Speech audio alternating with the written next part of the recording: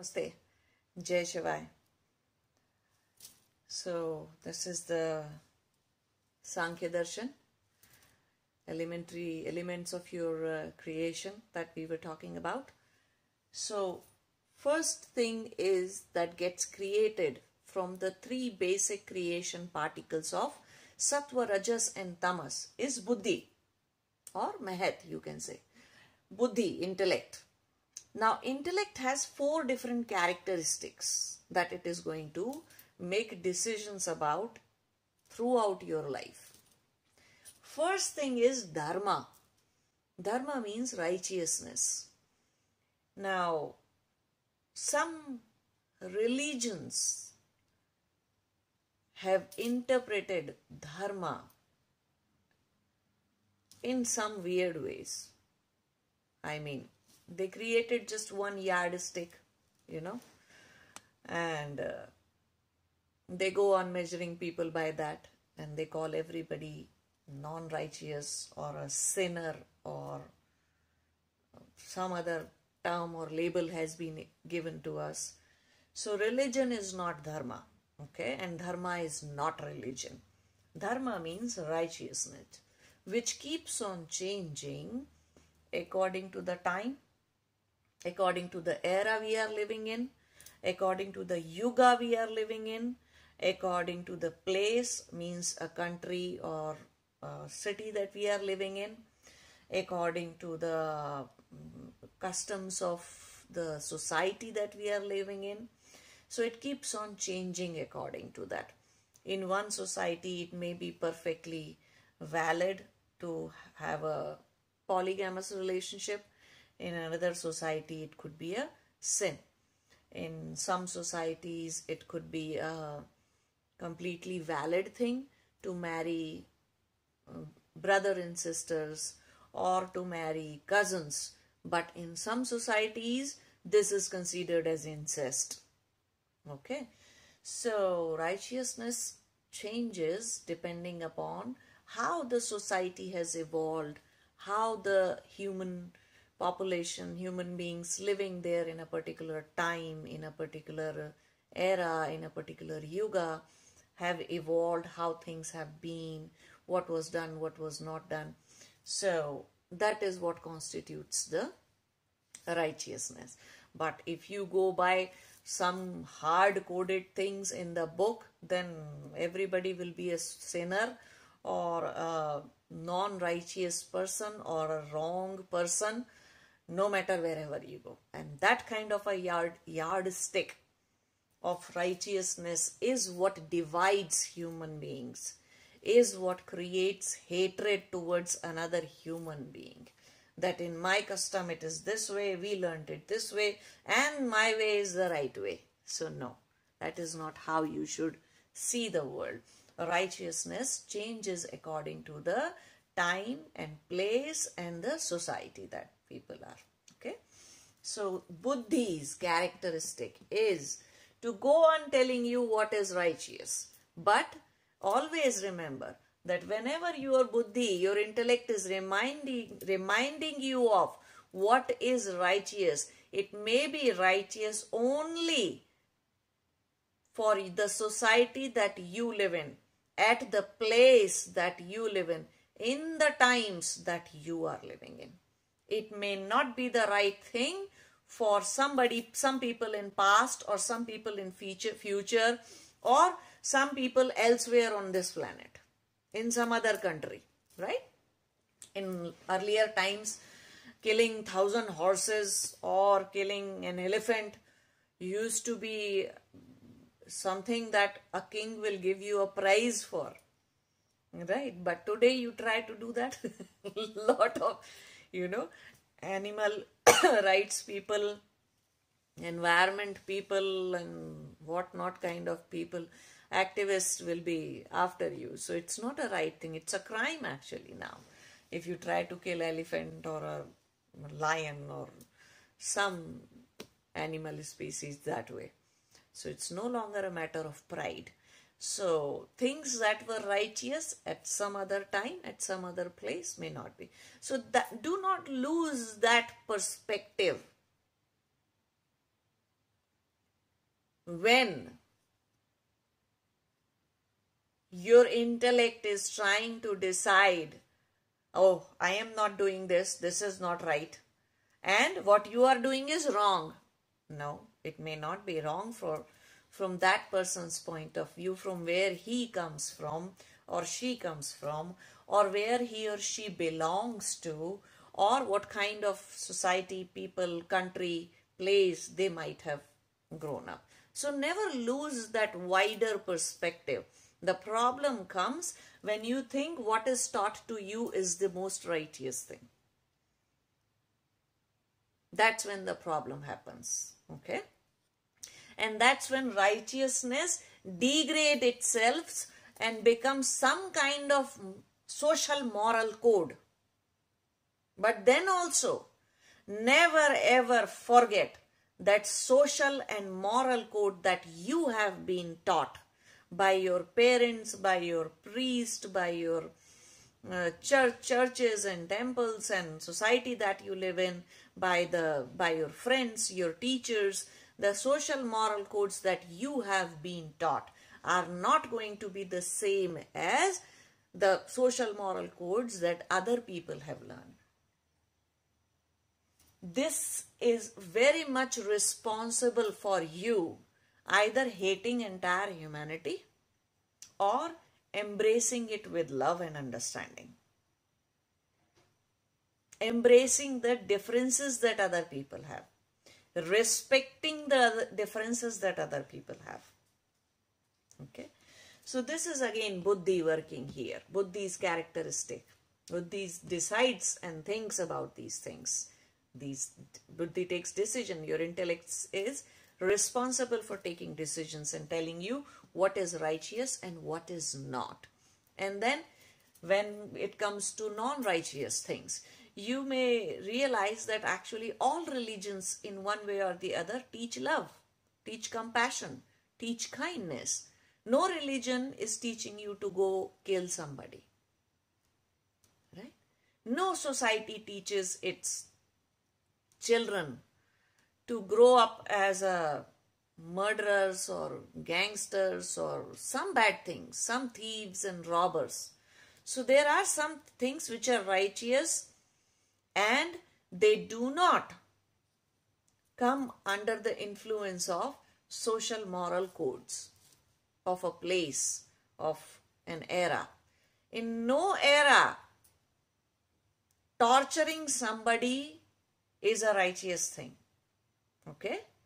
In no era, in no country, neither in past nor in some time in future, it's never going to be acceptable to torture another being, not just human being. Torture any other being out of cruelty is never going to be a righteous thing to do. So there are some things which are beyond the social moral codes. Now, those things should not be taught to you. We are born with those kind of things, except some crazy minds, right? Then second thing is wisdom, jnana. Now, when this gets polluted, this wisdom gets polluted, then either misconceptions happens to people, a lot of misconceptions. It's one thing to not understand something, and it's a completely different thing to misunderstand something. So a lot of misunderstandings and misconceptions happen if this is not working properly in people. And other than that, lot of illusions, delusions happen. Lot of delusions about God, about life, about who you are. A lot of delusions can happen to people. Who am I? Who you are. Failing to see that everything is changing. Thinking that everything is permanent. Every relationship is for the lifetime.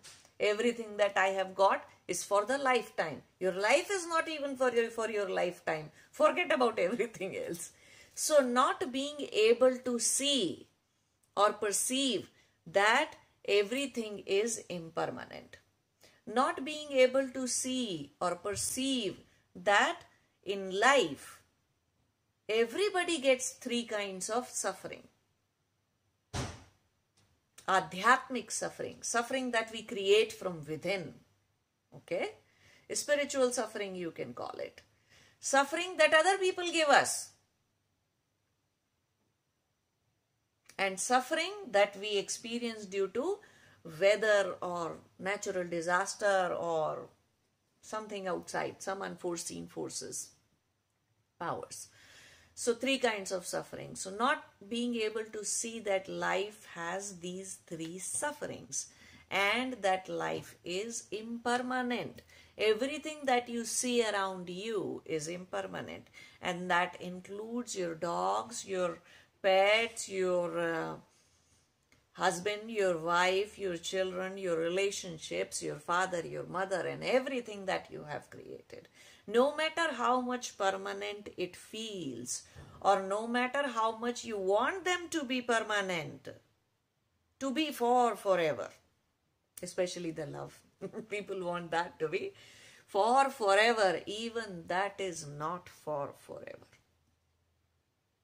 Nothing is. So a lot of delusions can be there instead of pure wisdom about life, about universe, about everything else. Instead of having a pure wisdom, quite delusional a person can be. Okay. So this becomes, these things actually gets distorted over the period of time. These things gets distorted while living lifetime after lifetime. It does not happen in just one lifetime. Okay. It happens over the period of many lifetimes. You may see that, you can clearly see that some children have a lot of, they are born with wisdom about life and universe. Anything that is against life, they understand that very clearly. While some other kids are still experimenting with what is against life and what is pro-life. Can this drug, that addiction can be pro-life or against life? They are experimenting with it. They have no serious wisdom of or the conviction of truth within, which says that some things are exactly opposite or against the nature of life that you are. So some kids are born that way. How? Well, they have wisdom, and some are not, some do not. So these things, when gets distorted over the period of lifetime, after living after lifetime, they do not become pure by itself. The only way to purify them once they get distorted over the period of lifetimes, the only way to purify them is by doing meditation. Okay? By doing serious yoga and meditation and seriously pursuing your tapas, your yogic practices. Next is Vairagya. Vairagya means dispassion. Now, for Vairagya, I have created one separate video, a long video about it. If you want to watch that, you can watch that. But in a nutshell, dispassion. Dispassion means not even being interested in lot of things that are around you. You see, suppose there is an alcoholic. Okay. So when that alcoholic person is trying to quit alcohol, quit drinking, then he's trying to create reasons in his mind that, oh, this is bad, this is bad, this is bad. So in other words, he is creating an aversion because he had an attachment before. So attachment and aversion, these are two states to be for anything that you see around you. Your mind, when you perceive anything, it immediately either goes into attachment mode or it goes into aversion mode. I don't like this. I like that. I like this person. I don't like that person. I like this situation, this event. I don't like that situation, that event. I like this way, I like that way. So all kind of like, dislike, raga and dvesha, attachment and aversion. So immediately whenever you are perceiving life, you are going into that way. But think about that state where you are not interested. You're dispassionate about it. Neither there is a like in you, nor there is a dislike in you. So think of the state of mind of that alcoholic person. So say for example, he stayed quit, and then after a long time he walks in front of the liquor store, and he sees the liquor bottles there, alcohol bottles there, and then he is saying in his mind, no, I don't drink now. So he's reminding himself of his aversion because he has attachment in the first place. But think of those thousands and hundreds of people who don't even care that there is a liquor shop somewhere on that road. They don't see it. If they see it, neither attachment happens, nor any kind of aversion happens, just nothing happens. That is the state of dispassion. They don't even care that it's there. The presence or absence of somebody or something or some situations does not create a state of raga, means attachment in them, or the state of dispassion, or a state of aversion in them. So when the absence of the state of attachment and aversion is actually called as dispassion. This is the best state to be in because you're not fighting your mind. But again, when it gets polluted, this state is lost. This is an ideal state to be in. But when this is lost, it is taken over by likes and dislikes, attachments and aversions, cravings and aversions. Okay? About people, about situations, about places, about things, about everything. So this is replaced. Last and the fourth one is the characteristic of buddhi is abundance, or you can call it Aishwarya or abundance. Abundance is feeling content about life. That's the biggest content, that's the biggest abundance anybody can have. If a rich person is still very miser, somebody has enough money, but they are living in a very miserly way. And there is lot of greed as well. Still running after money. Instead of enjoying what you have, still running after something. That means a person has lost Aishwarya or abundance from within. Or in other words, inner poverty has happened.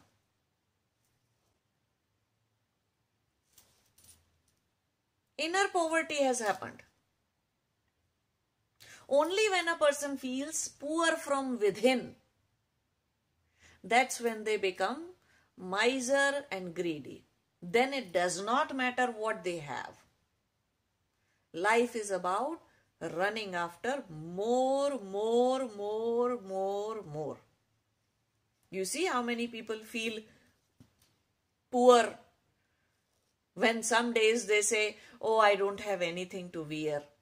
And they may have their full wardrobe of clothes, yet they are saying, I don't have anything to wear. People have more than 200, 300 pairs of shoes, and yet they say, I have no idea what to wear today. I don't have anything good to wear today. They're running after more. The entire consumerism that you see around you is a result of intellect's characteristic of abundance. Has been mistranslated into the abundance of instead of feeling contentment here, instead of being content here, people understood abundance means having a lot, especially lot more than your neighbor, than your friends. Abundance means having more than anybody else around you. That's what it has translated to. While the real meaning of abundance actually is feeling content. You may have just 5 pairs of clothes or 10 pairs of clothes, but you are content. You are not running after clothes and to new stores that are opening, to new this place and that place and this sale and that sale and here and there for more clothes and for more clothes, as if someday you will become the beauty queen or beauty prince, Prince Charming. Just the clothes will make you Prince Charming. So you see, abundance does not mean more, does not mean a lot. It's about being content. So buddhi, intellect, has these 4 natural characteristics. This is what buddhi is going to decide about. Intellect is going to divide every time. The intellect has to choose between poverty and abundance. Every time it has to choose between craving aversions or dispassion. It is going to choose about wisdom or delusion. It is going to choose about that which is righteous versus that which is non-righteous. Buddhi is going to make a decision. Intellect is going to divide and see. But when buddhi or the intellect becomes polluted in itself, pollution in intellect means all these things, 4 things being polluted.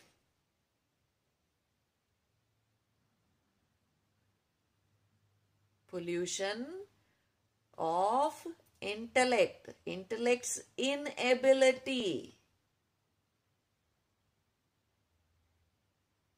to do the righteous thing, to have the wisdom, truth of life, of universe, to have dispassion within, and to be content about whatever you have, however much you have.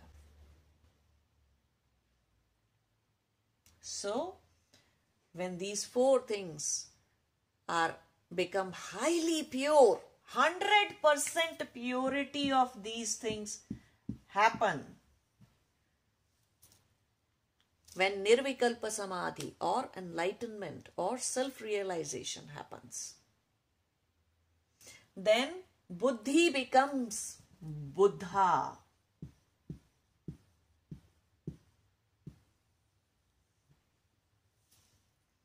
It's buddhi which becomes Buddha. Buddha means enlightened. Enlightened means all these 4 stages, 4 characteristics of your intellect become original, 100% pure. And how do we purify them? Through yoga, through meditation, through understanding the truth of life, studying. Okay, so hope you understand the elements and characteristics of intellect. We'll discuss other things in coming future lectures. Namaste. Jai Shivaya.